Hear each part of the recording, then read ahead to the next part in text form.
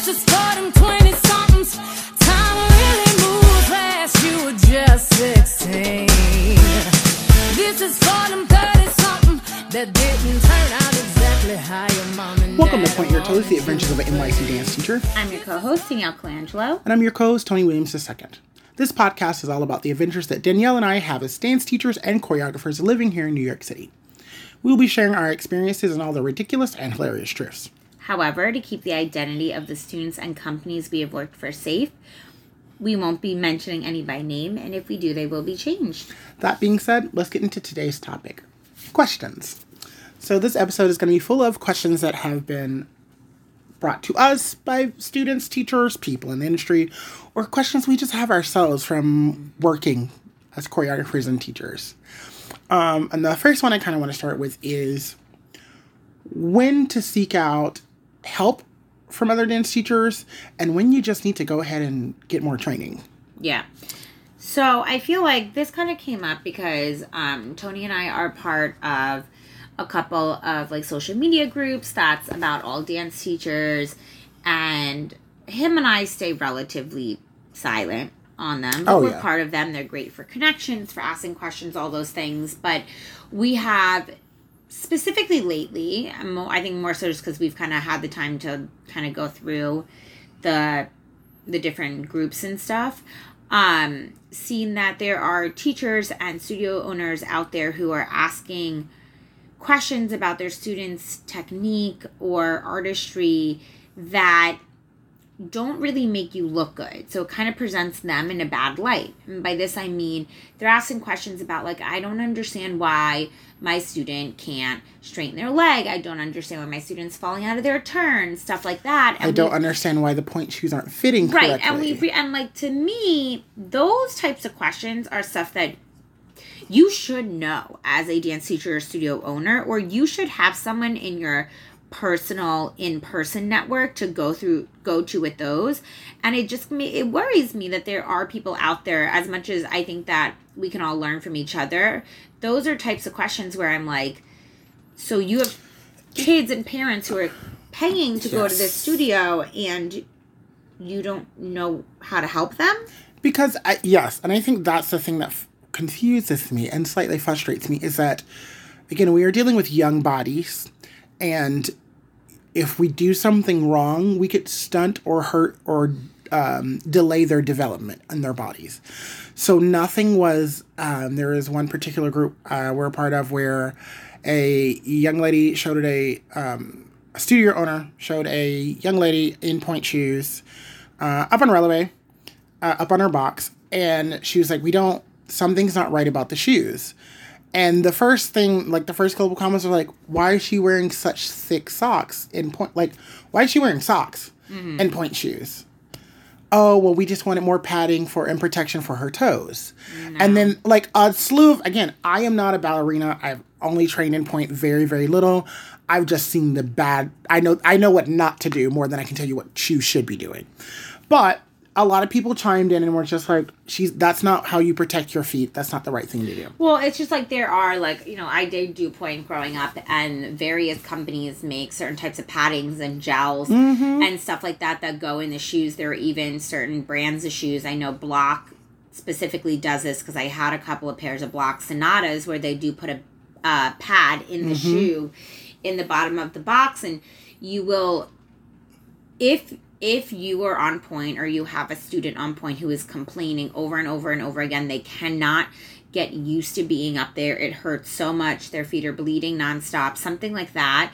Then what that is they're not ready to be on pointe yet. Their ankles aren't strong enough to support their weight. Their metatarsals, which was a big thing, at least in my studio growing up. We would do like metatarsal tests to see how much you could grip, because that was able to show you how strong your toes and that part of your foot was going to be your metatarsal or sickling. arch. Sickling is a huge thing. Yeah. The sickling of the ankle, like it's one of those things of like I constantly remember being tested on just standing in releve, not flat-footed, but like bare feet, standing on releve passe, and holding it. And we'd balance on the right, we'd balance on the left. And like literally the amount of like wobbling of the hips, like it just caught so many problems that there is no, literally it was like the girls there was no way they were going to approve them to go on point if they could not stand and hold just standing relevant passe. Yeah, we had to do that. We had to do the same thing. And the thing is that, like, yes, when you first start point, it may be a little uncomfortable, things like that. But this is also part of the reason why. So, A, the student might not be ready, and then B, or it's going to be a combination of A and B. B, are the shoes that the student got, do they fit them appropriately? And we've talked about this on other episodes, you have to go to someone who knows how to fit point shoes. It cannot be your everyday person who works in a dance store. There are usually certain people who work in certain stores who are recommended and trained into how to fit a point shoe and will tell you what brand of shoe is actually the best for your foot as the dancer. And then there are things like you have to break them in, you have to sleep with them on so that they mold to your foot. Like there's all these like weird, crazy things you can do. But after time, if you're like, nope, like the student has to wear socks because they're in so much pain, that to me is a combination of A and B. She's not ready, and those shoes do not fit her. Yes. I mean, that's just it. I think, like, and also big things like when to reach out for help and when you need to know you need more training. I think continual training is always the answer. Absolutely. But in particular, when you are teaching a new style, a new style keeps being brought up to you, you need to go back and get more training in it. Like, I know, for instance, with me, I took African for an extended period of time. And then my job started asking me to do African dance. They wanted me to stop being the assistant and to start being the primary teacher for African dance for a couple of gigs we were receiving. And I was like, I think I could. You know what? I'm just going to go take class with the people that are teaching it. Like the other people in my companies who were overbooked and couldn't do anymore. So I started taking class with them to learn, and go to them being like, I'm going to have to teach this in 2-3 months. What am I missing? What am I lacking? What am I doing? What am I doing wrong? Like, let me teach a portion of your class so you can watch and do. And so that kind of falls under more like an apprenticeship. Or sometimes you just need to go back to school for training, or there are teacher training programs, especially during the summer or downtime. Yeah. I think that is really important. I had the same type of thing. So I, in college, trained extensively in various different forms of African. I do not call myself an African dancer. I do not ever go into somewhere saying that I could teach a class. And then it wasn't until I did a couple of workshops with my job in certain, I did some workshops in Lamba. Yes, I did some workshops in that. I was like, oh my gosh. And some workshops in Sinte. And after having those workshops, I was like, okay, now I can bring some lessons back to school and teach the kids in that. But it wasn't until I had those workshops that I felt comfortable, and I was able to take certain exercises and take certain dances and all of that. And then the same thing happened years ago. I grew up taking tap. I was okay at it. I was good at it growing up. I was never great. It wasn't until I got older that I actually really enjoyed tap and got better at it. But I was told, hey, you're going to do this summer program. I was working a summer program. We're going to need you to teach tap. And I hadn't taken tap or tap dance or taught tap ever. And I hadn't tapped since senior year of high school when I was 18. And so I immediately went to some classes, asked some friends who were tappers, hey, can we rent a studio? Can you just go over stuff with me? I went online, I Googled, made sure my terminology was correct. And so I think that back to the point of when do you ask for help and stuff like that, I think especially if you're going to be teaching something new or something that you haven't done in a while, I think absolutely get online, ask questions, ask for help, ask friends to watch you, ask a teacher, hey, can I teach you an exercise in your class? Can you observe me, like Tony was saying? But then there are things that you should just know. And yes, that's the thing that we often find quite troubling on these groups that we're a part of, is that people will post very basic questions that a dance teacher, or at the very least a studio owner, should know. And I do believe that as a studio owner, you kind of have to be a master of none and know a little bit of everything.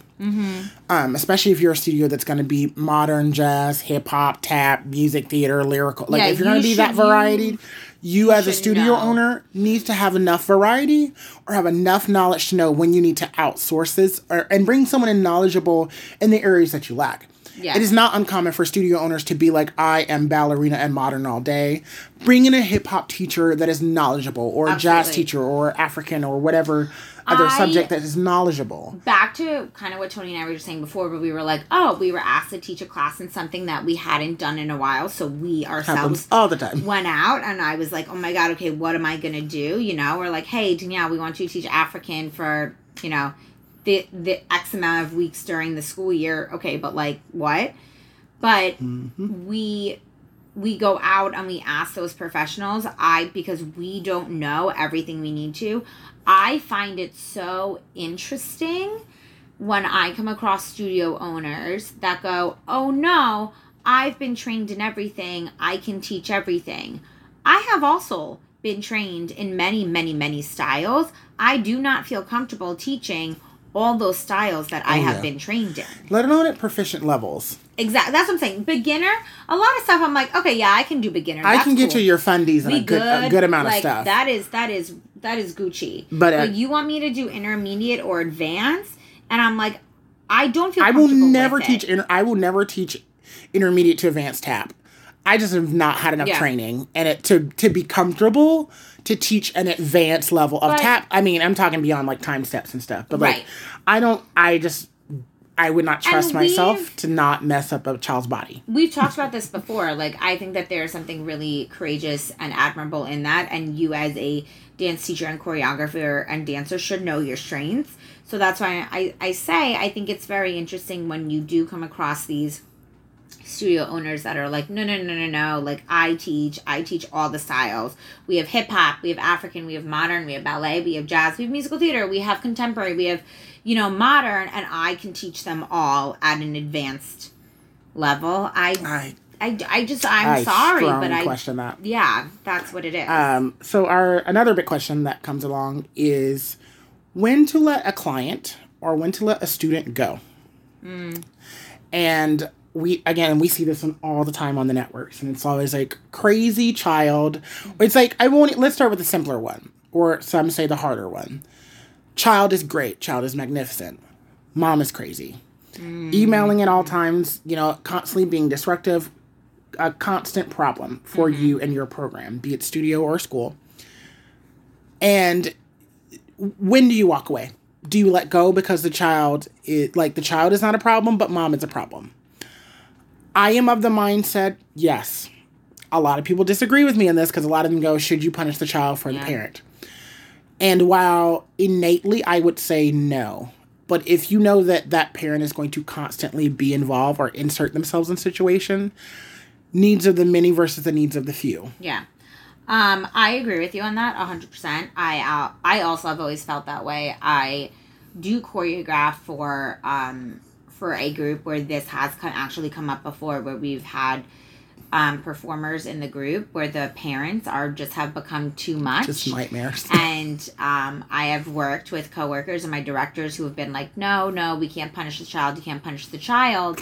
But it finally has gotten to the point with some of the performers in the past where finally the directors had to go, mom, dad, aunt, uncle, whoever is the guardian, you know what? They need to take this semester off because X, Y, and Z.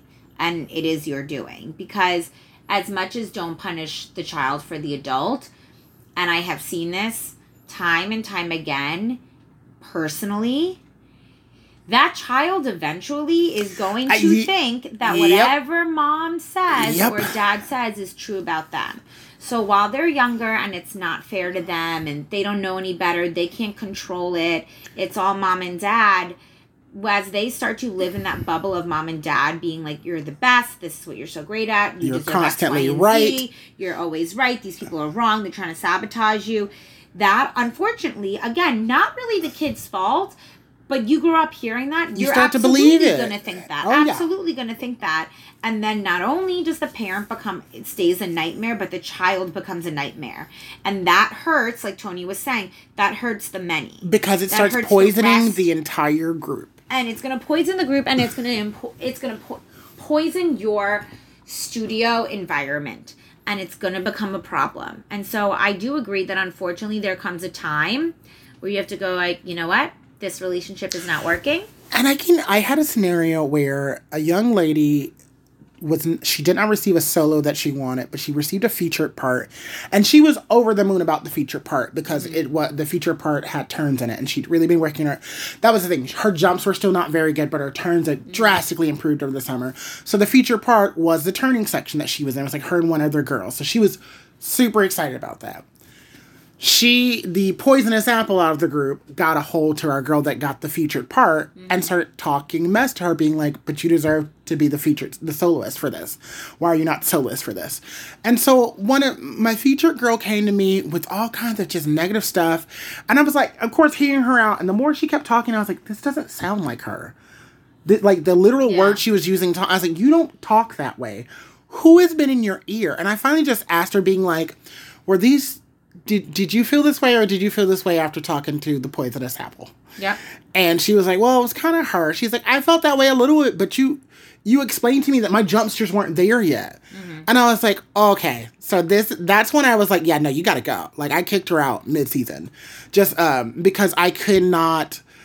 That, again, it's fruit from the poisonous tree. Yeah. Like, you can't. I wish and want the best for all students. And I get having parents that don't understand or are very delusional, but the apple doesn't fall far from the tree. No, it doesn't, unfortunately. And there will also, unfortunately, there will be somewhere out there for them to go where they can be the bright, shining star. Yes. So let them, unfortunately, like, as much as we're always here to help each other, like, let that studio or that company handle and deal with that so that yours doesn't go under. Well, and this also brings up another question of, do you let the other studio know when, or other program, know when things are going crazy with a certain parent? Because something I saw was wonderful in one of the groups that I follow is that a parent was looking to take sample classes at another studio. Mm-hmm. And the studio, let's say Studio A. And so Studio A was like, well, we know that you've been a part of Miss Lisa's studio for years. We're not sure what's going on there, but, we're happy to have her come in and take a class. So unbeknownst to the parents, Studio A reached out to Miss Lisa's studio and said, hey, they're taking classes over here. We just want to make sure, that it was ended amicable. Or if it wasn't, do you mind giving us a heads up? Yeah. And Miss Lisa Studios go, we don't really have a problem with them other than they still owe us money. Mm. And Studio A goes, oh, really? And they proceeded to contact the parents to go, we're more than welcome to have your child come in and take a demo sample class with us, but you have to clear your balance with the other studios before you can come to us. Good for them. And I greatly appreciate that. Yeah. One, just because, we're all businesses here. Like, these are people's livelihood. Don't pay your money. But I also go, if, let's say the situation wasn't money and the situation was behavior, do you think it's overreaching for a studio to explain, like, we kicked them out because we constantly had problems with mom, or we constantly had problems with the child? No, I think unless you sign some type of, like, non-disclosure? Unless you sign something like that, which I wouldn't put it past some competition studios. Also true. But unless you sign something like that, I wouldn't feel bad about it, because if it is that bad, unfortunately, again, it isn't fair to the student who wants to dance. But sometimes, and I've dealt with this firsthand before. I've said this before. Sometimes mom and dad, family, whoever is, that driving force behind the issue, they need to learn their lesson. And the kid's not going to understand. And mom and dad, whoever it is, are not going to understand until the child is crying and upset. Yeah, that's true. And sometimes it gets to that point, unfortunately, because it's really not okay to deal with that type of circumstance. Mm-hmm. Yeah. So our next question, and we've kind of touched on this before, but I'm sure we'll elaborate on it as we will here and probably in other episodes too. How do you find the right brand for you when it comes to leotards, dance belts, tights, shoes, things like that? I know for me, I'm a Capezio head all day. I'm a big, huge fan of Capezio, just about everything. And that just came from, honestly, going to a store. And I didn't go to the Capezio store at first. I just went an old mom and pop store, and I was getting fitted for jazz shoes, so, like, not something super complicated. And they just knew. They, like, looked at my feet. They asked me to kind of, like, dance around and move my feet around a little bit. And they're like, based on the arches of your feet, you should probably try some Capezios. Yeah. It has been the right shoe for me ever since. I agree. I have the same experience. The first dance studio Talk about leotards as well, because I haven't had to wear any. Yeah, the first dance studio I was at, they just kind of were like, oh, you'll order your shoes online. They did work with Capezio, and some of their shoes worked for me and some of them didn't. And then with leotards and stuff, like, I think they mentioned, like, a store or two. Like, I honestly can't remember when I was really little, like, how I got them. Mm-hmm. But I switched studios when I was in 5th grade. And it was the same type of thing. And I think a big reason why they worked with this dance store was due to the point shoe thing. Mm-hmm. But they primarily only worked with one store, and you would go there. That's where they would send you 100% of the time for point shoe fittings. Oh, yeah. But they were also great at non-point shoes. So same thing. They were great at regular they shoes. Just know and so you. Same thing. You know, they'd be like, oh, well, what do you wear before? What are you comfortable with? Mm-hmm. You know, ballet shoes, do you like the leather better? Do you like the canvas better? Let's see both. And then, yeah, they would do things. Go up to they have like a mini bar. Yep. Yep, they're like, go up to the bar, do some releves, do some jumps, and they would see me and they'd be like, this shoe looks really good for you due to your arch, due to your shoe size, due to, you know, you're not slipping out, like anything like that type of situation. So they were really good about that. And they... Also, in terms of clothing, they had tights and leotards and dance belts and skirts and all the things at that store. And they, you know, for that stuff are more like, yeah, whatever, like pick whatever you like. But they were also good at helping you be like, this, you know, this is age appropriate for you, body appropriate for you. Age and body appropriate matter. They also knew they primarily didn't do like walk-ins. They primarily only, like, you could walk in to like get your stuff, but by walk-ins I mean they had to have known you. The place I went, it was like you could be a walk-in, but it would be like, oh, we know you. You're at blah blah blah studio. Exactly. So yeah, you bought this here before. They pretty much only worked with studios. So you would come in and I would be like, hi, like I'm Danielle, or mom would be like, this is Danielle, she goes to Coupe. And they'd be like, great, got it, done. Sometimes they'd ask like, who's your teacher, blah blah blah, but they really didn't do like and I've talked about this on an episode before when we talked about point shoes. I remember one time being in there getting fitted and a mom walked in with her daughter and she was very young, too young to be on point. And the owner was like, well, what studio does she go to? And mom said something and he was like, you know, unfortunately we don't work with that studio, so I unfortunately like can't serve you. And, you know, they were in a position where business-wise, financially, they worked with enough studios, had enough clients that they could do that. And I think to me it's a conscience thing, because I've literally had this conversation like just the other day. I was teaching a workshop and a girl asked me about she's like she herself had never taken point, but she's like her little sister wants to take point. And then when she said little sister, well, how old is she? And she was like, she's 10. I said 2 to 3 more years minimum. Yeah. I said just because the way your spine is developing, it's not ready to balance. Like, ballet is not natural to the body at all, first of all. But the body is not ready to balance like that. The spine can't take that kind of pressure at 10 years old. No, and that's why I think, like, that's why I also loved going to that store, because they clearly knew what they were talking about. But due to their relationships with the different studios, depending who the studio was, you know, certain studios were like, okay, we only allow these 2 colors in leotards, or like every single year... Yeah. Is depending on what level you're in, you wear a different color leotard. And they knew they knew all of that. So I could be like, oh, I go to back in the day, I think they've changed their quote unquote rules now, but back in the day when I was young and going to Coupe, until you got to 10th or 11th grade, I really think 11th grade, you had to either wear a black or a red leotard. Those were your 2 options, black or red. And then when you got to like 11th grade, it kind of was like, all right, like you're about to be a senior, you can wear whatever color leotard you want. And senior year, you could as well. But I still just remember them being like,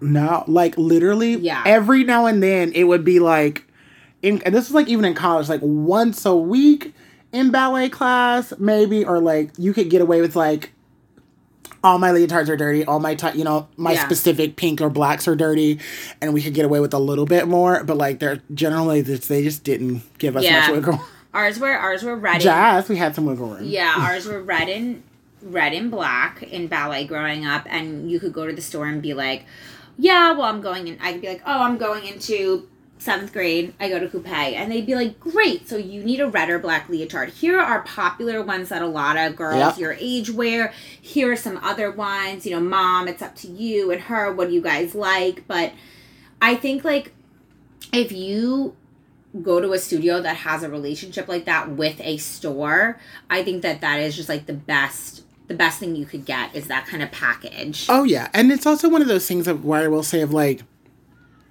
learning yourself and learning like there is no brand that's better than another. No. Typically. I've also like I've changed shoe brands. I mean, like tights and leotards, I'm like whatever fits, whatever looks good. But like shoes, and not just point shoes. I've changed multiple brands until I finally found the one that worked best for me, and that's very typical. Your foot's still growing when you're a kid and a teenager. Your foot develops, so you finally anyway. But even just regular shoes, like I've tried different brands, and I've been like, hey, I actually really like these, or like I'm gonna go back to these, or I want to try this brand instead. And I just know that in studios they get very caught up in we all use the exact same this, and that is fine. But I've just heard the Block versus Sasha war in shoes constantly, and I'm just like, that's not a real thing. Your body is gonna fit and feel differently, like anything else in life. Like my foot for regular ballet like shoes and tap shoes, 100% Block. Usually even jazz shoes too. I would go Block. Block fits my foot Block's so weird. Fits my foot really well. But then their point shoes, I did Block for maybe like 3 or 4 pairs, and they were fine. But point shoe wise, like nope, Grishko's were my point shoes. Like that's the brand that at the end of the day like fit me the best. So yeah, that's always one where I'm like, don't start a bidding war over something that's not even a real thing. No, but I think that's like a really good question. Is like, how do you know and how do you decide? And I think that's like something really, really good to think about. So our next session is, how do you know when to leave? And that comes from as both a dance teacher and as a dancer. So I literally just said this before, and I've said this before. I did change studios.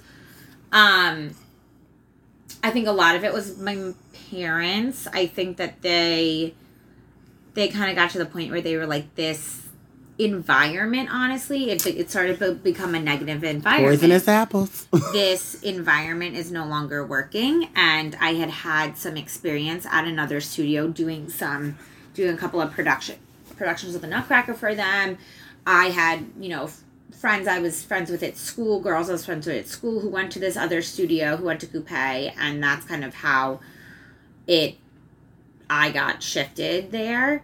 But I think that's the biggest thing. And like as a dancer, like I don't want to go to class and feel ostracized or bullied or like, oh, we're better than you, we can't hang out with you. Like I will say that once, like, yeah, of course, as you become a teenager, like shit's gonna happen and there's gonna be quarrels and stuff like that. But in general, as a whole, once I moved to Coupe, like it was such an amazing positive experience. Like I pretty much talked to everyone in my classes. There were no issues. Some people I was like friends, like really friends with, and some were just like my classmates. But that was fine. Like there was never any like bad talking. Like I do specifically remember there was no bad talking amongst like who was in my levels and stuff.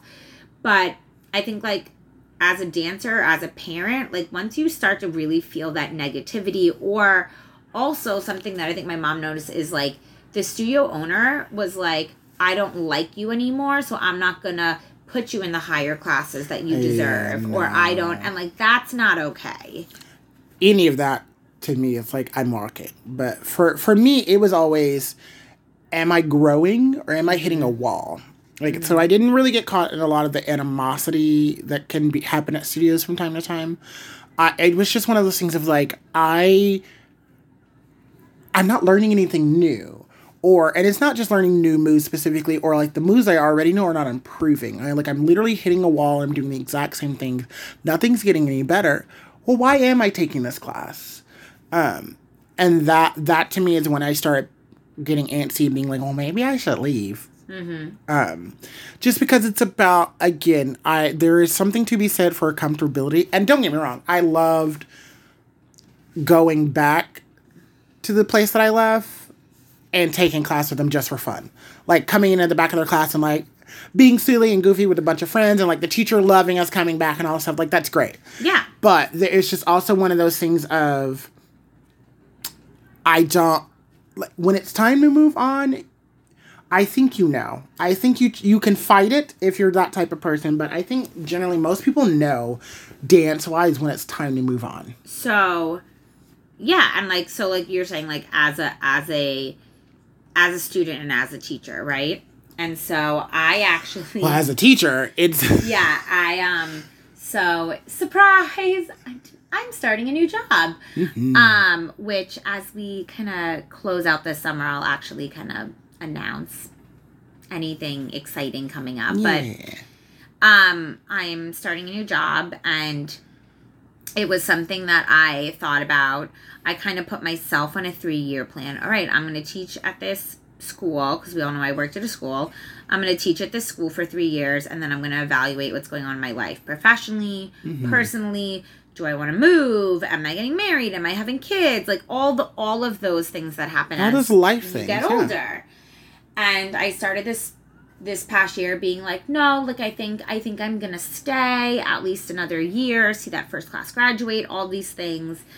And for me, what kind of really hit, I toyed with the idea, but what really hit the nail in the coffin, like Tony was just saying before about how he is as a student, I wasn't growing. Mm-hmm. So there were no new opportunities within my path as a dance educator to continue with that. It was very like, all right, like you're a dance teacher, you come to work every day, you teach your classes, there's 2 to 3 shows a year. That's kind of that. And I also feel like, unfortunately, all of this professional development that I had the privilege of receiving in the past years was starting to be also taken away from me. Mm. So I wasn't getting as much professional development, and that meant that I wasn't growing.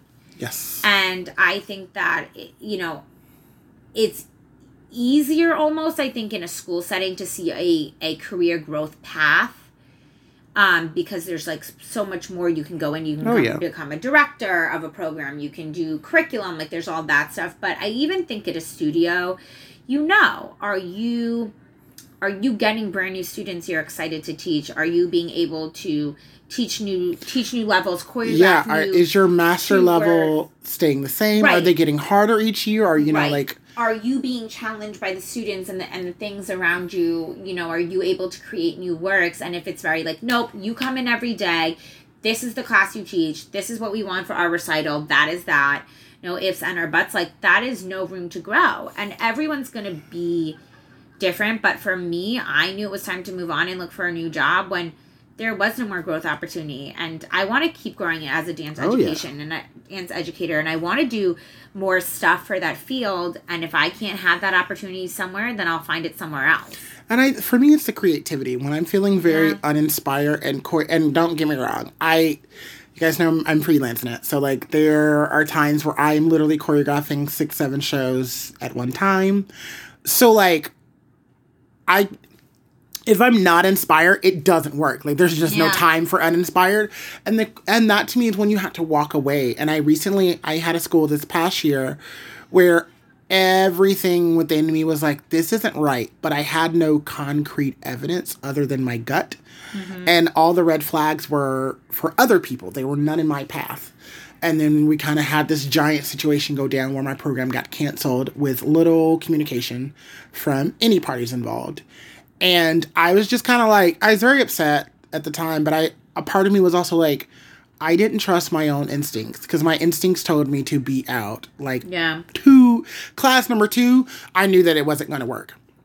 But I stuck it out I just lied to myself and gave myself all these different reasons when I was like, I knew this wasn't going to work. Like now with hindsight and more time and space from it, I was like, yeah, that was a terrible idea. But that happens all the time. But I do think there's something to like be said about that is, yeah. I mean, I also have been part of productions and teaching environments. I remember I used to teach for this company for like preschool age kids, and I just was always like, I hated going to the staff meetings. I didn't feel good about it. It wasn't something I was interested in, and I just kind of stuck it out because I was like, all right, well, it's a teaching gig on my resume and it's money. But I think listening to yourself, just as you would if you were a dancer in a class and you're getting red flags, I think if you were a teacher or an artist in a class or a production that you're like choreographing or working on, then maybe it's time to get out. It's true, because you kind of have to, again, it's one of those things, this industry is a very, very hard, be a teacher, owner, performer. It's a very difficult business, and I think you have to listen to yourself and listen to those that you trust about it as well before you make decisions. But I think it's one of those things, the worst, very luckily, I had a moment when I was in my early 20s where I overstayed at a place that I shouldn't have, working for a company, performing and choreographing, and I got sick. Like, my health took a total dive. Like, I'm talking hospitalized. Some of it was probably internalized anxiety, but a lot of it was just pure, probably depression. Like, no doctor said it, but I know that feeling felt so alien to my body that it just forced me to be sick. And my health was just not recovering until it came time for that contract to end, and I decided to not renew the contract. That's when my health started to improve, and I was like, oh, this is probably something very psychological and deeper. And I've had one more other moment where, as a company here in the city, where I was starting to feel that way, where I was like dreading going to work. And that's one of those things of like, everybody has those days where they don't want to go to work. Every single day, week after or week. Or dread it. When you're literally like, when you start going, these are things that I could be doing instead of going to this place. And they were dance. Like, I could go teach dance here instead of teaching dance there. That's when I was like, wait a second. You're literally choosing something over this. Why are you going? That self-evaluation goes a really long way as an artist, and building your own voice and trusting your own voice when to take gigs and when not to take gigs. And that's hard because, I mean, everybody needs money. So, but it's one of those things of like, I'm in the spot where my soul matters more to me than money. Yeah. And I would much rather struggle than take a gig that's going to leave me absolutely miserable. Oh, 100%. You know. But that's just me. Yeah. This week, I want to move along to some shout outs. So I want to give a shout out to the cast of Camp Morningwood. This is the show that I choreographed at the beginning of this month. Oh my God, where did the month? No, it's July. At the beginning of June. Yeah. Dear Lord, where's the time gone? It's like July 2nd. But they are in their closing week, their final week of performance. Final week of performances. And I want to give those guys a big, huge shout out. They've basically been sold out the last 2-3 weeks. I think there might be some tickets for this week, but that's really cool. I'm really proud of those guys and the hard work that they've done. And I want to give another shout out to the cast of Strange Loop. Also at Playwrights Horizon here in New York City. They are running through the end of July. And it's a wonderful new musical. And we'll post like some links on Instagram. Oh, absolutely. Some photos and some links, so you guys can kind of check out anything that we recommend if you should feel so inclined. Or be in the city. Yeah. I don't really have a shout out right now. Because we're in the midst of summer vacation. Yeah, and so it's been a lot of, so I think last week I actually posted on our Instagram some questions. Tony and I are ready, now it's July, so we've kind of had a little bit of time to take a deep breath and just sit for a minute. And we're ready to get back into classes throughout July and August and continuing on in the fall. And we know who we love. We know the styles that we love, but we're very interested to hear what you guys recommend here in New York City. So please feel free to send us an email or an Instagram DM or Facebook message or whatever it is and give us some of your favorites or some people you recommend, because we would love to go to a bunch of classes and then get to come back and review them. Oh, yeah. And just do like a big review with like everyone. So please do that. Yep. Yeah.